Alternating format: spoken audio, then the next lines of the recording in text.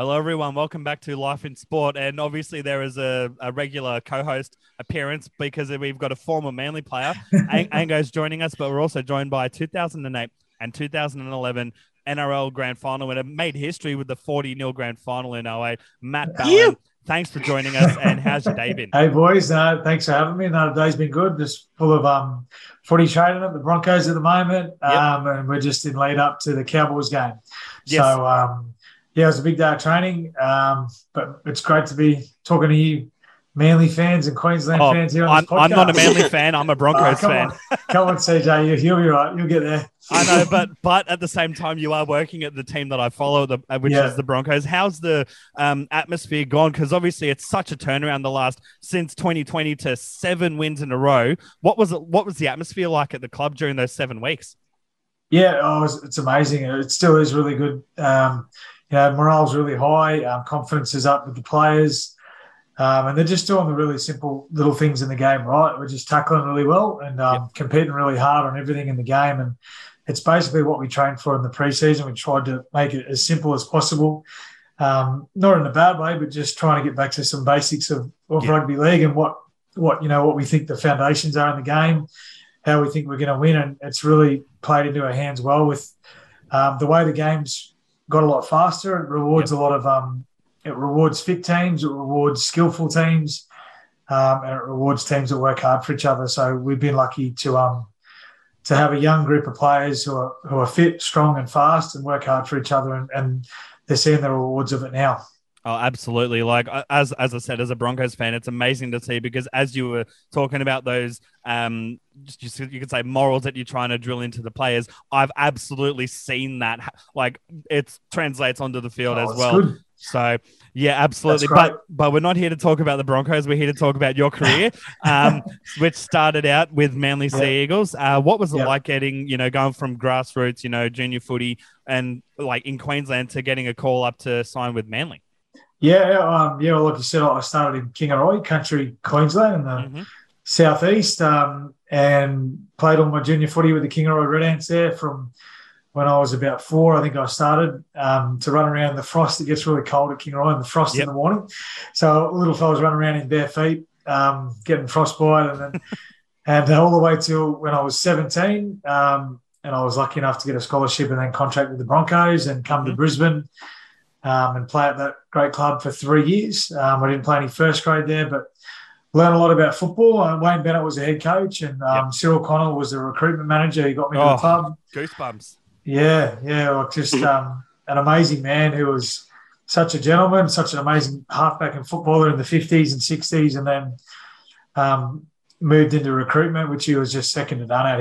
He got a lot of great players, Darren Lockyer, Renouf, all those great Broncos. And I was lucky enough he got me to the club, spent 3 years there learning and working really hard on becoming a first grade player. It wasn't to be the Broncos, and then Who poached you from Manly?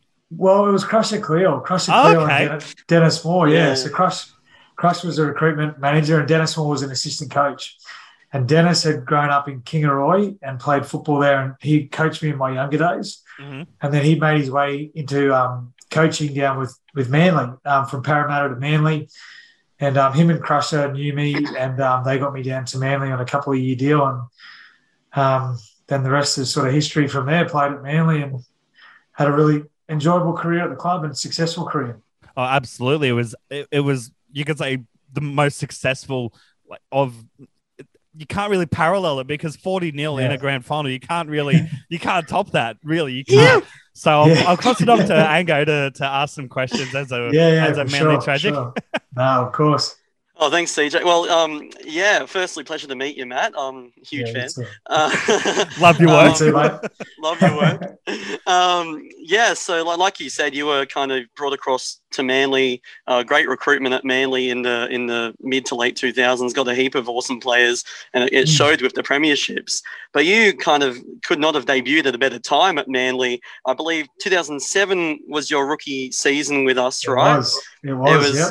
What was it like being part of a team that had only was brand new back in the comp as a Manly outfit, and they're making the grand final in your rookie year? Yeah, it was pretty special, Angus.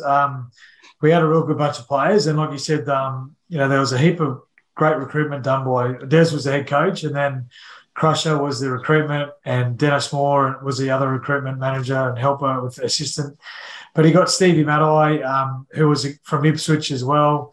They recruited the two Stewart brothers from a young age from the South Coast. They got Matt Orford, from higher up from the Melbourne Storm, and Steve Bell. Beaver Menzies was playing great footy there. Anthony Watmo was a local junior. Jason King, local junior. Brent Cott, they just recruited that year in 2007 from the Dragons. Yep. Yeah, so Ben Kennedy was recruited from Newcastle when it was Big sort of signing 2007. he was. Yeah, 2007 was 2006 was his last year. So the club had really been building in their foundation and putting together a real solid group of players. And I knew that as a young player coming into the club. But they really made me earn my stripes and earn my position in first grade. I spent 2 years in reserve grade there with Stevie Maddai and a couple of other first grade players, Travis Burns. We spent heaps of time in reserve grade. And it took me, like I said, 2 years to get into first grade in 2007. And it was only through injury. I think it was Matt Orford was injured, Stevie Maddai was injured, and Beaver was injured as well. So I got to play in round 2 against the West Tigers.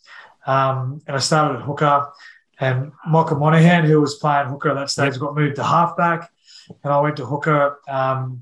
And we won the game. We went on a really good winning streak in 2007 and won heaps of football. And like you said, made the grand final. I didn't play in the grand final that year, but what I did find in my juniors at Manly was that I really had to earn my stripes. And blokes like Brett and Glenn Stewart and Watmo and Kite, Jamie Lyon was there as well. They all made you aware that it was a real privilege to play for the club, and it wasn't as if jerseys were just handed out to anyone. Yeah.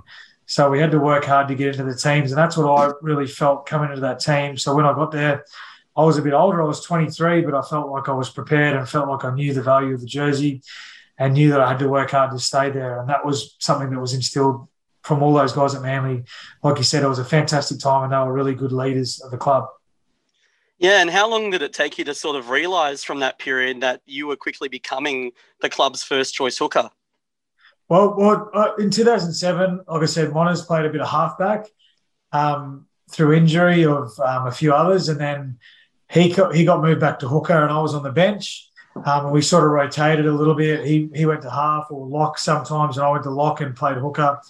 But he was fit enough and good enough to play 80 minutes at hooker. And Des didn't want to carry an extra hooker on the bench. So I got squeezed out towards the end of the year. I got an injury, and then I couldn't get back into the team because it was such a good team. And they were playing great footy. They made the grand final, like you said. So it wasn't really that year that I cemented a spot. It was sort of me and Monas sharing the role. The club then didn't re-sign Michael Monaghan in 2008. I think they just wanted to go in a different direction, which was great by me because it meant that I was coming in there, and poor old Monas, who was captain of the club, didn't get moved on, but he just got a better offer probably from Warrington, and he wanted to go and see the UK as well. So he left the club, and he'd done a really good job as captain, and like I said, one of those senior players, helping all the rest of the young guys like the Stewarts and myself and Stevie Maddai mature into good players that were ready to win the comp. So I think those guys that left, like Chris Hicks was another one who left. Spider was on the wing, and Michael Monaghan was another one who set the club up for success, who don't get much credit. Yeah. Ben Kennedy was also there, who left in 2006. Those guys are probably the unsung heroes of the 2008-2011 grand final, because they put all the work in the lead up, helping the young fellas get better. Than they left the club for whatever reason. The club goes on to win 2 comps without them, but the players are there. Those guys really helped us, and we won in 2008. I'm jumping ahead a little bit, but shows you how good a clubman Michael Monaghan and Chris Hicks are. But they both came to our end of season trip, which is in Vegas. So it's not a hard trip to come on. It's not a hard trip to come on, but they still made an effort to stay connected and come with the boys to that Vegas trip. So it shows you how invested they are in the club and how much Michael's now an assistant coach to Des. Yeah. I was there for 3 years and working with Monas and Chad Rennell, another hooker who was a big part of the lead up to those grand final wins. Chad's, his dad's played a lot of footy for the Seagulls and goes down as a life member there. And then Chad's played, I think, 70 or 80 games for the club, and now he's back coaching there.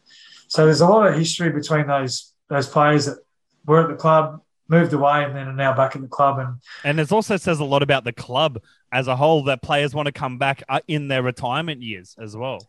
Oh, for sure. Yeah, for sure. And there's, like I said, those players, like Chad's got a lot of history, family history with his dad playing footy there in the 60s and 70s and winning grand finals. And him and Des were really close, and that's obviously the reason why Chad's back. But Chad loves the club. He loves the Northern Beaches area.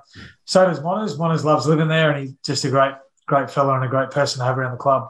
Absolutely. And little side plug for the podcast, go and check out our episode that we did with Michael Monaghan. It was close to 2 years ago now, but obviously you brought him up, so I thought anyone who wants to listen to that can go and check that out. Ango, any other questions? I think there's one about the 2008 sexiest man in league, isn't there? Yeah.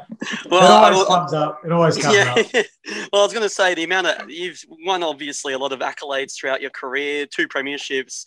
Brilliant, being a brilliant player all round and a brilliant bloke. But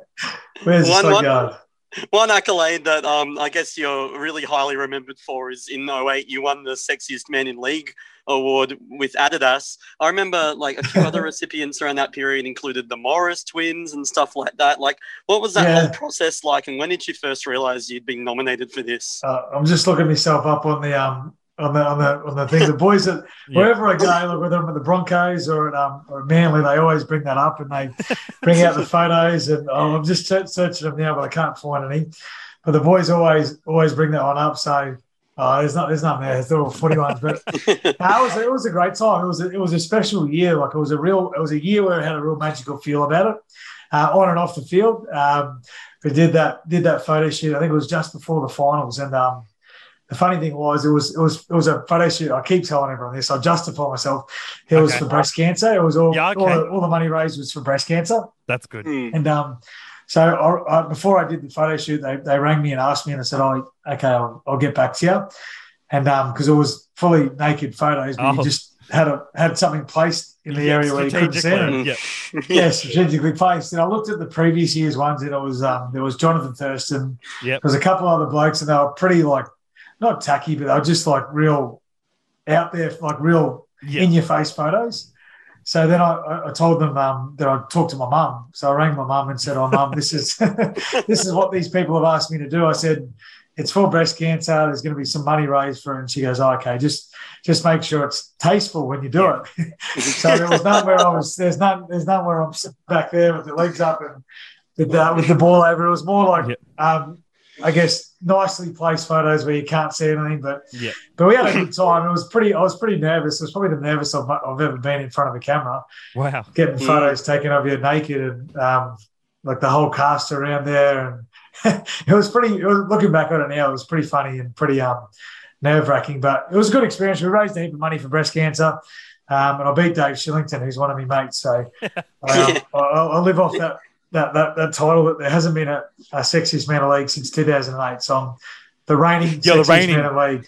Yeah, still 14 years in a row. That's right. That's right. They say I'm a bit more rugged now, but I'll take it. I don't think you've aged a day. Yeah, please. I just had a question pop up in my head. You played quite a lot of your footy in headgear, but also not in headgear at the same time. But the back end of your career, you definitely played with headgear more often. What was the deciding factor? Was it concussions such as these nowadays, or? No, it wasn't concussions. I got some pretty bad cuts on my eyes. You can probably see them like when I get up close, but they just kept opening up every game because the way I tackled, I just put my head in really tight. It was just the way I was. Like I didn't. I just got my head in really close to the tacklers, and I like to be that low sort of style tackler where you'd hit around the hips or chop in at the legs, and sometimes you'd cop an elbow and knee. And it just got to the point where these cuts kept opening up. At one stage, I had 2 cuts on this right eye. Yep. And in the same game, and then one on this other eye. Fuck. So I wore the headgear and I wore it oversized. I wore this really big headgear. Yeah, I was going to say it was literally cover my eyes. I literally sometimes it was like you had the blinkers on, you couldn't see too much, and the boys used to give it to me. I just wore it. I got a photo of it here. The boys used to give it to me where that's me in the headgear. Yeah, that's it. So I used to wear it so I come down right over my eyes. Yeah, as low as I could get it, just to cover the eyelids from getting cut, and it used to help just with all the elbows or the knees that come in there, because it got to a point where I was getting cut every game or most games, and it was affecting my recovery, affecting my training. Yeah, that's right. Yeah, and then you have to go to the back and get it taped up, and then you couldn't train properly during the week, you couldn't do your contact work. So I just started to wear the headgear for that. There was no other reason with the concussions. It doesn't really help with the concussions. It might help with a glancing blow, but if you get a good solid concussion, your head your brain's like your fist, and then your skull's like this, so the brain comes back and whacks the skull, and the superficial stuff, which the headgear protects from, doesn't really help you. So that was the main reason behind it.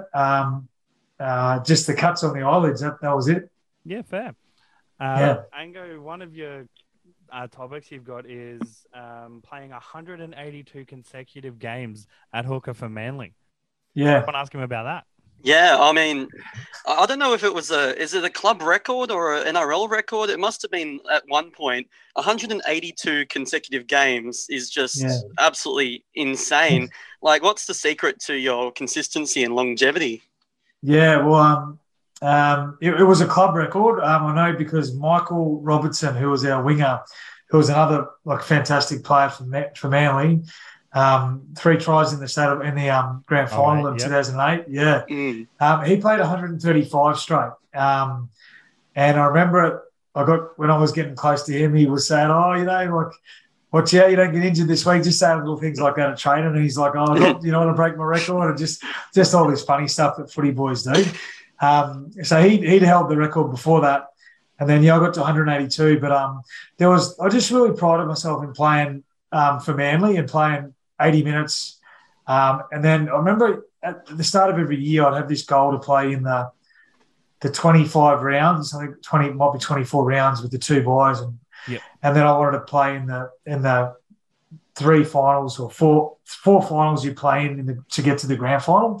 I remember just having this goal every year of I want to play all the games, all the fixtures, and then hopefully 3 finals. So the major semi or the first semi, then the prelim, and then the grand final. So that was my mindset, that I played 27 games in the year.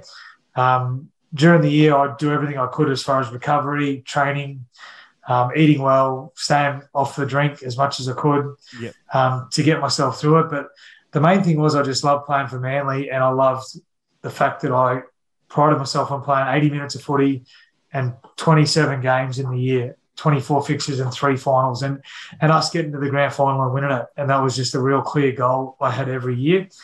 And that's what kept me going. Like, there was times where I had hip pointer injuries, I had rib cartilage injuries, the eye cuts, shoulders were busted, but it was just a bit of a culture at the club. Like, we had Des, who was a great head coach, who would encourage us to play and play for each other.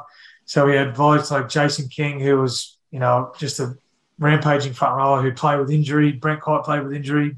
Brett Stewart played his whole career with injury. Glenn Stewart with injury. Anthony Watmo injury. There's not a player that I can't think of at the club that played through like an injury where at some point in his career where he should have had the time off. But it meant so much to him to play that he put the pain and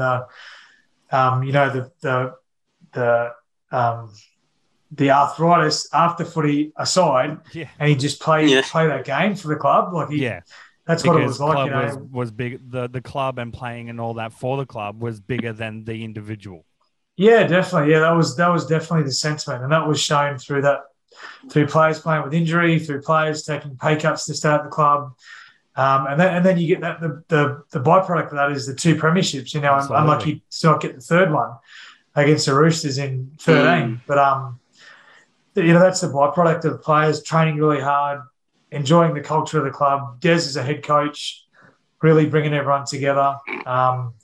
And it gives me goosebumps still to this day, the way we play for each other and the feeling you'd have in the locker room afterwards. And it's pretty cool. It's a pretty cool environment, and one that's probably it's really hard to replicate. Yeah. And I was going to say, sorry to interrupt, Ango, 2011 and 2008, there's 2 grand finals, 2 grand final wins, 2 very different score lines, 2 very different clubs that you guys played against. Yep. And 2011, if I'm being honest, from a non-Manly fan standpoint, you guys didn't look like much of a chance of making the grand final in the last sort of 5-6 rounds of the season leading into the finals. What sort of vibe was it, and what was the difference in 2011 compared to 2008? It was a different vibe. We had a bit of disruption in 2011 with Brett Short was injured a lot. Mm-hmm. He had hammy problems and he'd had his major knee surgery. Like, people don't understand the severity of Snake's knee injury. Like, he had this operation called an osteotomy where they go in and they cut out a part of your bone in your leg and then they straighten it up to take the pressure off the outside. He had lateral meniscus and cartilage damage. I'll come back to that other part, but I just wanted to mention him because he had this massive operation where he was lucky to even play footy again, let alone at the NRL standards. And now his knees are pretty well cooked because he put aside that injury and played football and kept going. Look, he did fantastically well just to get back to being running, let alone playing the footy he did. And he was instrumental in that grand final win in 2011. But there was all these injuries. We had disruption against that game in Melbourne, where against Melbourne, the Battle of Brookvale, where Glenn got suspended and Kieran Foran got suspended, and Wolfman broke his neck. Yeah, that's right. So all these disruptions happened. We had a young squad. We had Will Hopewade, who was 18. We had Daly Cherry Evans, first year in the club. Kieran Foran. Yeah, Kieran Foran was young, and we had this sort of new side. We lost Matt Orford, our captain. Jason King was injured. He didn't get to play in the semi-finals or grand final. So we come up against all this adversity throughout the year. And like you said, it was looking a bit dodgy towards the back end, but we just had really strong leaders, and Glenn was a big part of that. He couldn't play footy for the last 3 weeks going into the grand final, but he was always at training. He was always positive. He was always cheering the boys up about how we can win. If all we need to do is play the type of footy we're capable of. Mm-hmm. And then he came back and played in that grand final and got Clive Churchill and just had a great game of football after 4 weeks off playing, and then just to walk straight into a grand final and do that, it's amazing. So the thing is, we had all this disruption, and the different vibe was that we could handle it. We'd all been to the 2008 grand final, some blokes to the 2007 grand final, and lost it. So we had all this experience in the bank. We had these great leaders in our football team, and we had the great head coach in Des Hasler and Jeff Tuvey on the sideline. So the reason why it was a different vibe is we'd been there, we'd done that with 2007, 2008. We're a hardened footy team. We knew we could win games without Glenn in it for a period of time. We knew we could win games without Brett in it for a period of time during the year. We had Will Hopewade step up and play fullback. Yep. So we just knew we could beat the team, any team that they came up against on that day. It happened to be the Warriors, who are very unpredictable and can throw anything at you. But it was never really in doubt when you ask us, and when our mindset going into that year was never any doubt around us making the grand final or winning the grand final. It was always just tunnel vision and mind on the job. So that's probably the different vibes that we had. Yeah, absolutely. I've got one more question for you, and then I'll pass it off to Ango to continue these topics. It's to do with Manly and also Queensland, because obviously they're the same colours. Oh, do you have to bring that up? Yes, I do. And I'll just another side note. Let me just get my Blues shirt out. Yes, so, Ango, you're on at the moment, Angus, aren't you, after that win? Yeah, it doesn't happen too often nowadays. Before I go into the question, obviously, Manly does. I'm pretty sure, I may be wrong, Angus could correct me because it's to do with Queensland and Manly, that Manly have of any NRL New South Wales based club, they have had the most Queensland representatives since 1980 State of Origin started, and you're obviously one of them, which my question is, you played one game in 2010, which was a series that Queensland won, obviously, during that decade of dominance. I'm not sorry, Angus. But also, you were part of those 2 grand finals on either side of those years in 08 and 2011. Which was closest to you? We spoke about this earlier before we started recording, but which one do you hold dearer? The representing Queensland and winning a State of Origin game, which was part of the series that ended up winning, or the 2 grand finals? Like I said before, it's a hard one to answer. There's 2 different feelings in it. You can't discount either one because either one is an amazing feat. Not many people get to play in NRL Grand Finals. Even fewer probably get to play Origin. And like you said, in that team, which was full of Slater was fullback, Cronk was on the bench, Lockyer was my 5'8", Jonathan Thurston was the halfback. The front rowers were Petro, Sivanasiva, and this side of star-studded players was stacked side, really stacked side. Greg Inglis in the centres, just unbelievable. Darius Boyd on the wing, just a really great side. New South Wales has all got to say. Yeah, that was a tough time for New South Wales, right? It was a tough one, but for me personally, because I was only involved in that one State of Origin, the grand final wins held a more special place for me. The Origin win was fantastic. It was amazing. It was a great experience. The one game I got to have was just an unbelievable experience for myself and my family. Mum and Dad flew down from Kingaroy and watched the game, and just something hard to describe. As far as and the reason why I think the other one is the NRL Grand Finals more special because it was more part of a team that you'd spend a lot of time with. We'd just been over the history of Manly from 7 when I came to 8 when we won that comp. It was just this real special feel, and you spend the brotherhood sort of thing. The brotherhood. Yeah, you spend 12 months in that 1 year of 2008 training for this one goal that we all have this common theme for, this common want to win. We've been smashed in 2007 by Melbourne. We're all hurt from that. So we all just trained our backsides off for that whole year and just dedicated our whole life to really winning that comp, winning that grand final. And so for me to be again against Melbourne, that's right. Yeah, a team that was a fantastic team full of superstars. So for me, it was the grand final win in 2008. Like there's none, even the grand final win in 2011 wasn't as special as the 2008 one to me because of the team we had and the hard work that had gone into it, the disappointment the year before, how tight we all were. So to me, nothing will go past that 2008 and also grand final being able win. to get one over the Storm. Given the previous Cheaters. year was the other way around. Yeah, that's right. Well, that's it. Well, like the previous year they hammered us, and there was this real bitter rivalry. Like it was literally hatred.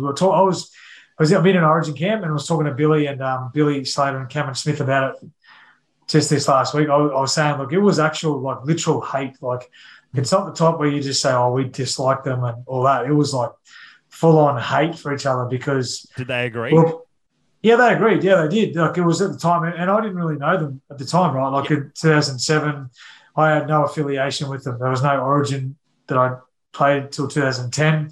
So 2007 hated them because they beat us. 2008 hated them because we beat them. Yeah, hated them because we beat them. But they were top of their game. We were top of their game. 2009, I think they were stripped in 2009 of the premiership.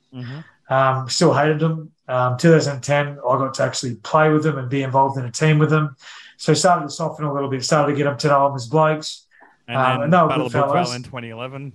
And then back to like that hatred thing, which is just the way you were at Manly. Like you just hated other teams because that's just the way we were. Like we wanted to win, and whatever got us up for the battle was what inspired us and what motivated us. So we just were like, oh, they hate us, we hate them. Let's go out. And how did Billy and Cooper, obviously, and Cameron as well in the camp react and all that when you Angus's camera was off there, it's back on. And how did the battery warning? You could say the trio react when you were in camp, more or less because of that rivalry. And when I say in camp, I don't mean the 2010. I mean the current. Camp the recent one. No, that was fine. No, it's fine now. Like we get along really well. Like Billy actually called me to ask me to come into camp to do the assistant coaching stuff. But when I first went into Origin in that 2010 period, that was when I was a little bit, it wasn't frosty. It was just a bit awkward because of that hatred that we have, like that real hatred. Like it wasn't, like I keep trying to reiterate it wasn't just like, oh, we dislike them. It was like, you we would hate punch them. on if you were given the chance. Yeah, well, that's what happened with the Battle of Brookvale. The Stewarts just hated them. And when you're in that team, you're just like, okay, I hate them too, you know, like no matter, you don't even know them. You just know them from playing footy against them, but you just absolutely hate them because you want to beat them so bad. So when I got into camp, I just introduced myself, and it was like reasonably quiet at first, but then as we got to be around each other and that Queensland spirit came through, and we all bonded and had a good time. But even post that Origin camp, I had run-ins with Cameron Smith on the field. Like, we had a bit of a battle because we were both that hooker position. And, you know, at one stage I had a voice injury and he elbowed me in the head when I was on the ground. So I went after him and there was a bit of a scuffle and just things like just things like that. So, but it wasn't ever out of disrespect. It was just out of competitiveness. Trying to win the game, competitiveness, and that's what we brought out of each other. And we still laugh about it. We're going to be in camp, and you know, Slater he was always jumping up and trying to get the boots into you. He knew all the tricks, like how to get it. And we always tried to rough him up too. So it was fair game either side, you know, like either side was just into it. And tactically we were two of the best teams, and physically we were probably two of the best teams too. So whatever advantage we could get over them, we tried to do, and so did they. That's exactly, like, I was about to bring that up. It's a very much of a vibe of, like, in particular Origin 1, obviously we saw Cameron Munster, you could say definitely play up a penalty from a tackle, which in my opinion, people are like, oh, he's a grub, he's milking a penalty. In my opinion, it's a... I was one of those people. If you can get your team an edge, if you can get your team that edge in a legal way, you can do it, regardless if it's Origin or not, because it gets your team that little bit of an edge. Yeah, for sure. And it doesn't look good. That's the thing. Like, it doesn't, like, the fans hate it because we talk about being tough, but to get the win.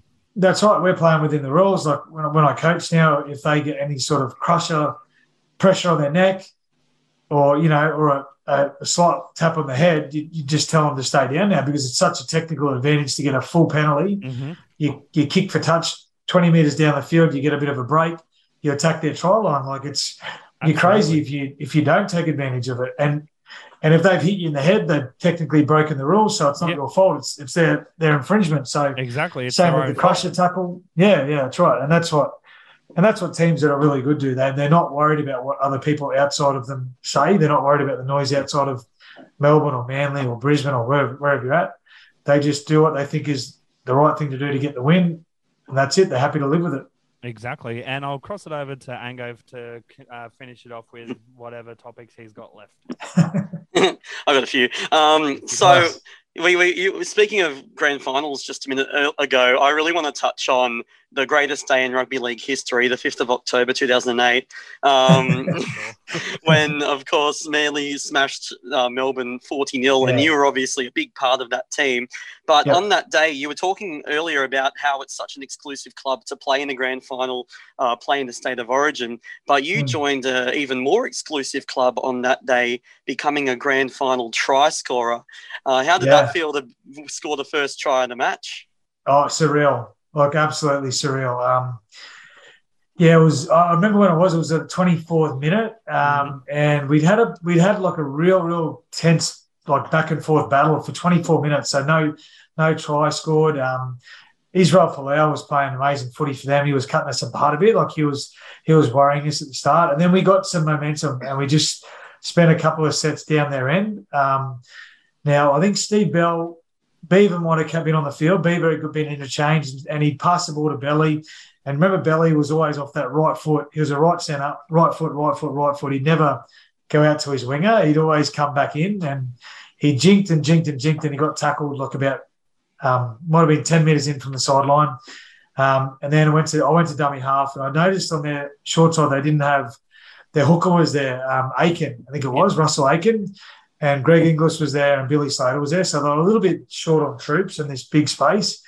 So I just thought, I'm just going to – I didn't even actually think. I just got to dummy half, and it just all happened. Like, I can't actually describe what happened. Like, I just look back on it and think what I was actually thinking. And I just got out and just got in low. And then I remember Billy's legs coming down. His studs came down. Yep. And he was trying to get under the ball, and I think he got me in the face with the studs. And Greg Inglis was there, and a big, strong thing, and I just somehow managed to get the ball and just got it down. And then when I scored it, I was like, fuck, I'm pretty sure I got that ball down. Yeah. But they went to the third umpire. They went to the third umpire, and they're all coming in. Beavers was the first there, and they're all coming in and they're going, "Did you get it down?" And I was going, "Yeah, I got it down. I got it down." Like I was pretty gassed because it was that frantic period. And they go to the video ref, and you can sort of see clearly that it comes down, and Billy's legs come across, and studs come up, and I just remember then taking a real deep breath and walking back to halfway. But even then, you don't. Sort of deep breath. Yeah, well, just like a sigh of relief. Yeah, definitely sigh of relief. Like it was, I was just like, holy shit, I just scored in the grand final. Yeah, but I didn't even really think that then. It was just like, all right, what's the next job? Let's get back into it. That's how much of a tunnel vision we had. And Des was the coach, so he really trained us into doing that. And so I just got back to halfway. I remember the camera being on me, but I was just like, fuck, don't look at the camera. Just think about your next job. Think about your next job. And all the talk was about, okay, get to your next kick in offense, and then let's just keep bashing them, basically. And that was it. And I think we got to halftime. It was 8-0. Michael Robertson scored another try. So it was still really tight, even at halftime. So it was just like, didn't open up until like the last 20 or so minutes, really, of the grand final. Yeah. I think I came off. I'm pretty sure about 55 minutes in. Mm-hmm. I could feel my calves cramping, and I said to the trainer after a try, I said, "Oh, my calves are starting to cramp up a bit. You should get Stranger on." Heath the Strange was our hooker off the bench, and because he's like just a jack in the box, like fast energy. Like enthusiasm, and I could see he'd be sitting on the sideline frothing, just waiting to get on. So I was like, I need to get out of here. Like I prided myself on playing 80 minutes, but I was gassed. Like I was, and so the best thing for the team was for me to go get off and let him come on. And like you said, then the game opened up. He created some momentum with his fast feet out of dummy half and his passing game, and I think he set up 1 or 2 tries and had another hand in one other one.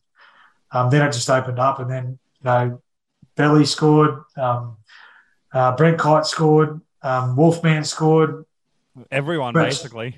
Brett Stewart, I know Brett Stewart didn't get one that day, did he? Brett Stewart didn't get one. I don't think he did. No, he's the one that flicked it out to Belly at the end. Set Belly up, and then Beaver got the second last try, I think. But what a way to go out for him, though. 08 is last season with Manly, and he goes out on a grand final win and a try to go with it as well. Unbelievable. Yeah, we couldn't believe it. Like, he tried to make the whole week not about himself. It totally was about him, though.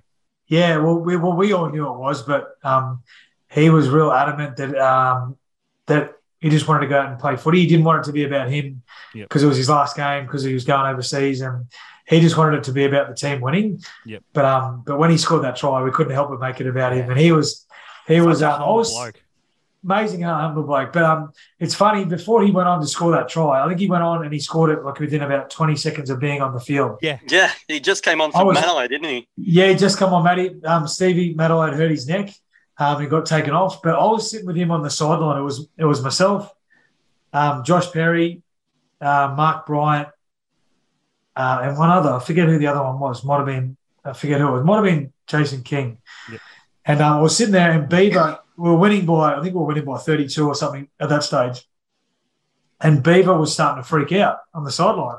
So literally, it's funny, but it was literally, he's going, "Am I dreaming? Is this happening? I can't believe this is happening." This is like literally, he was wigging out on the sideline.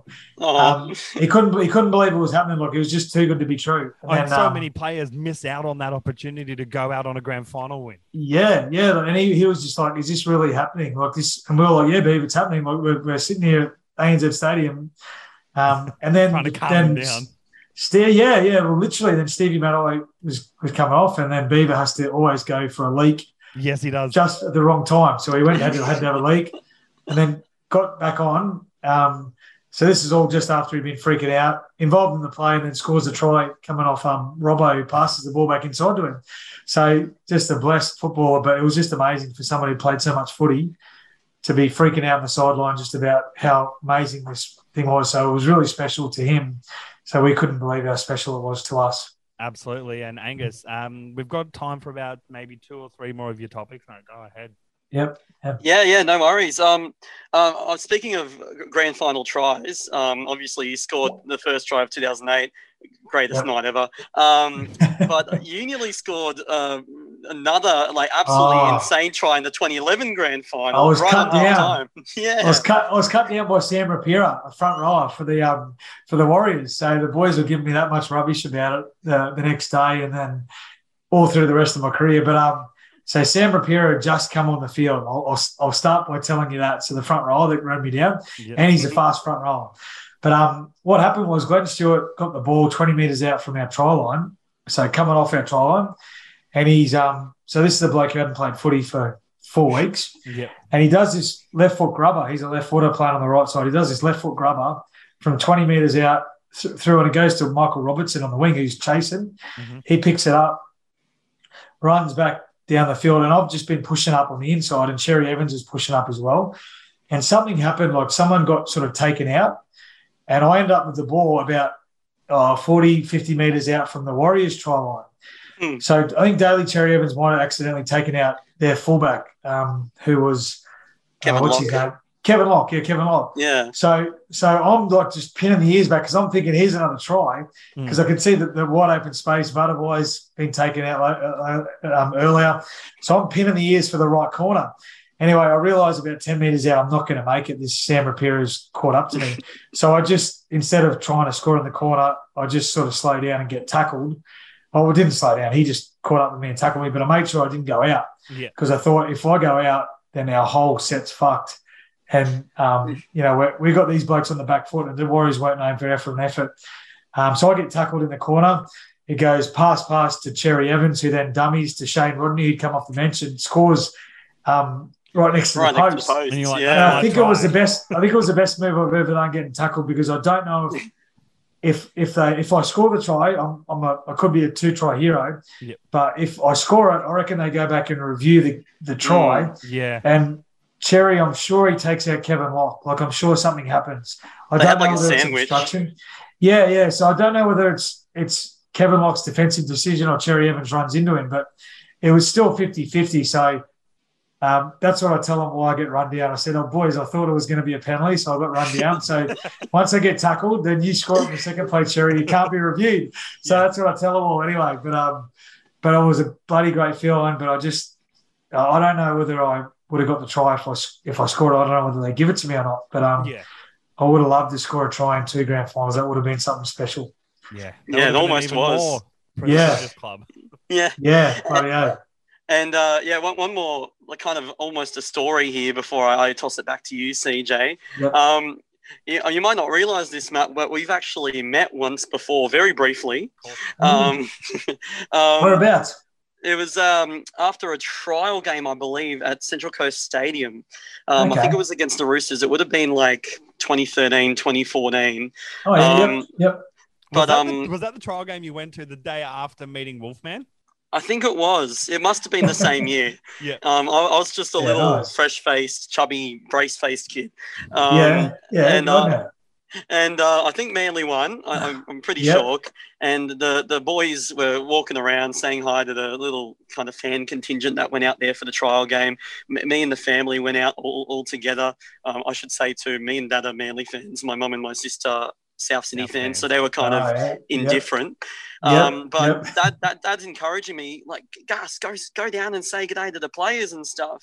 And so I missed the majority of it because there was a good little throng of fans there. But you were staying out there and saying hi to as many people as possible. And I actually got the chance to go up and say good day to you. We got a selfie, which unfortunately I couldn't find it because I think it was on my old phone. I do remember the conversation we had. So here I was, a fresh-faced, mostly rugby league fan, really young, kind of not as understanding as I am now. And I ask you, I say, so why do you play for Queensland? and what did I say to you? What did I say? Well, he said, "Oh, well, I was born there and I played my first footy there." And I said, I was like, at the time, I was like, "Oh, okay." But in my mind, I was like, "Not good enough." Because in my mind, I was like, "How does he play for a New South Wales-based team but he plays for Queensland? It makes no sense." Well, that's it. And so, are you okay with it now? Is it all right now? I've gotten over it now. I understand how good. Origin works now. That's good. Well, it's funny. It's funny, Angus, because I got three kids, and so I obviously played for Queensland, born in Queensland, and grew up there. They were born in Sydney, New South Wales, and when I played for Queensland, they sort of asking, why did you play for Queensland? I said, I was born there. I grew up there and played my first football there. Yeah. And so then I sort of say to them, well, you guys are Queenslanders still. And they go, no, we're New South Welshmen. Yeah. I said, oh, why is that? And he goes, oh, well, I was born in New South Wales. I played my footy there and I grew up there. Mm-hmm. So he got me on that. So then I said, oh, fair enough. And they still go for New South Wales to this day. Yeah, no, I mean, you see, by eligibility rules, I'd only be eligible for New South Wales, though, because the only thing for me with Queensland is I was born there. I played junior footy for Gosford Townies, which is Matt Orford's junior club. Played for Gosford Townies. If I had ever made any rep footy, it would have been in New South Wales. So even though I'm a Queenslander at heart and born there, I'd only be eligible for New South Wales, which fucking sucks. You're a New South Welshman. No, I'm born not. Born and raised New South Wales, played Division 4 men's Oztag at Woongarra. There you go. You're full New South Wales then. And you got the shirt on underneath. Before we go, that's right. I thought I'd wear this. Before we go and wrap this up, is there any advice you'd give to any youngsters who'd love to try and make it in the NRL one day? Well, I can probably only think of my experience, and that's the best way I can describe what I've been through and the path that I know, I guess, to play in first grade. I would just, number one, believe in yourself. That's the biggest thing. Like when I was a kid, I just had believe in yourself and dream about what you want. Like I just dreamed about playing for the Broncos. I love the Broncos growing up. Do you follow them now? I do follow them now. Every week I follow them. We go to every game. That's true. Go to every game. I love the Broncos is a great club. Like it's seriously like one of the strong clubs.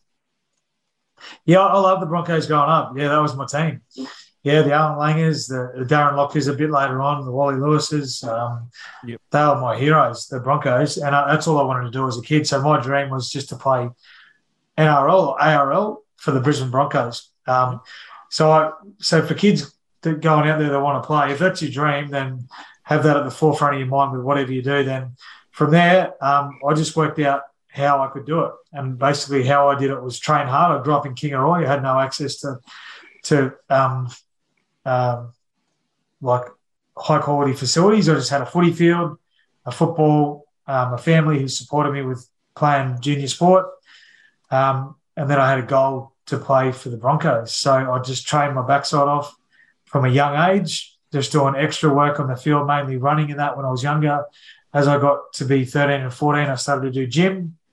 If only that running had come in handy against Sam Rapira. Yeah, that's right. Yeah, exactly. I was gassed. Remember, I was tired. I was aiming at a player. And he was off the bench and at a fast, fast run. Yeah, he was literally fresh legs. I covered this, remember, before the start. Yes. But, so I just encourage them to train hard and follow your dream and then work out how you're going to do it. And that's basically all I did. I worked hard. I did everything right. I tried to have a really good diet, tried to have the best physical shape I could, practiced all my skills. And that was basically it. Then the roads led me to the Broncos and that led me to Manly. And that led you to 2 grand finals? That's right. Yeah, exactly. Yeah, that was it. And that was a Queensland rep. Yeah, so in all that, I just reckon that if you have a dream of playing, you can do it, and then you just got to find a way to do it and back yourself.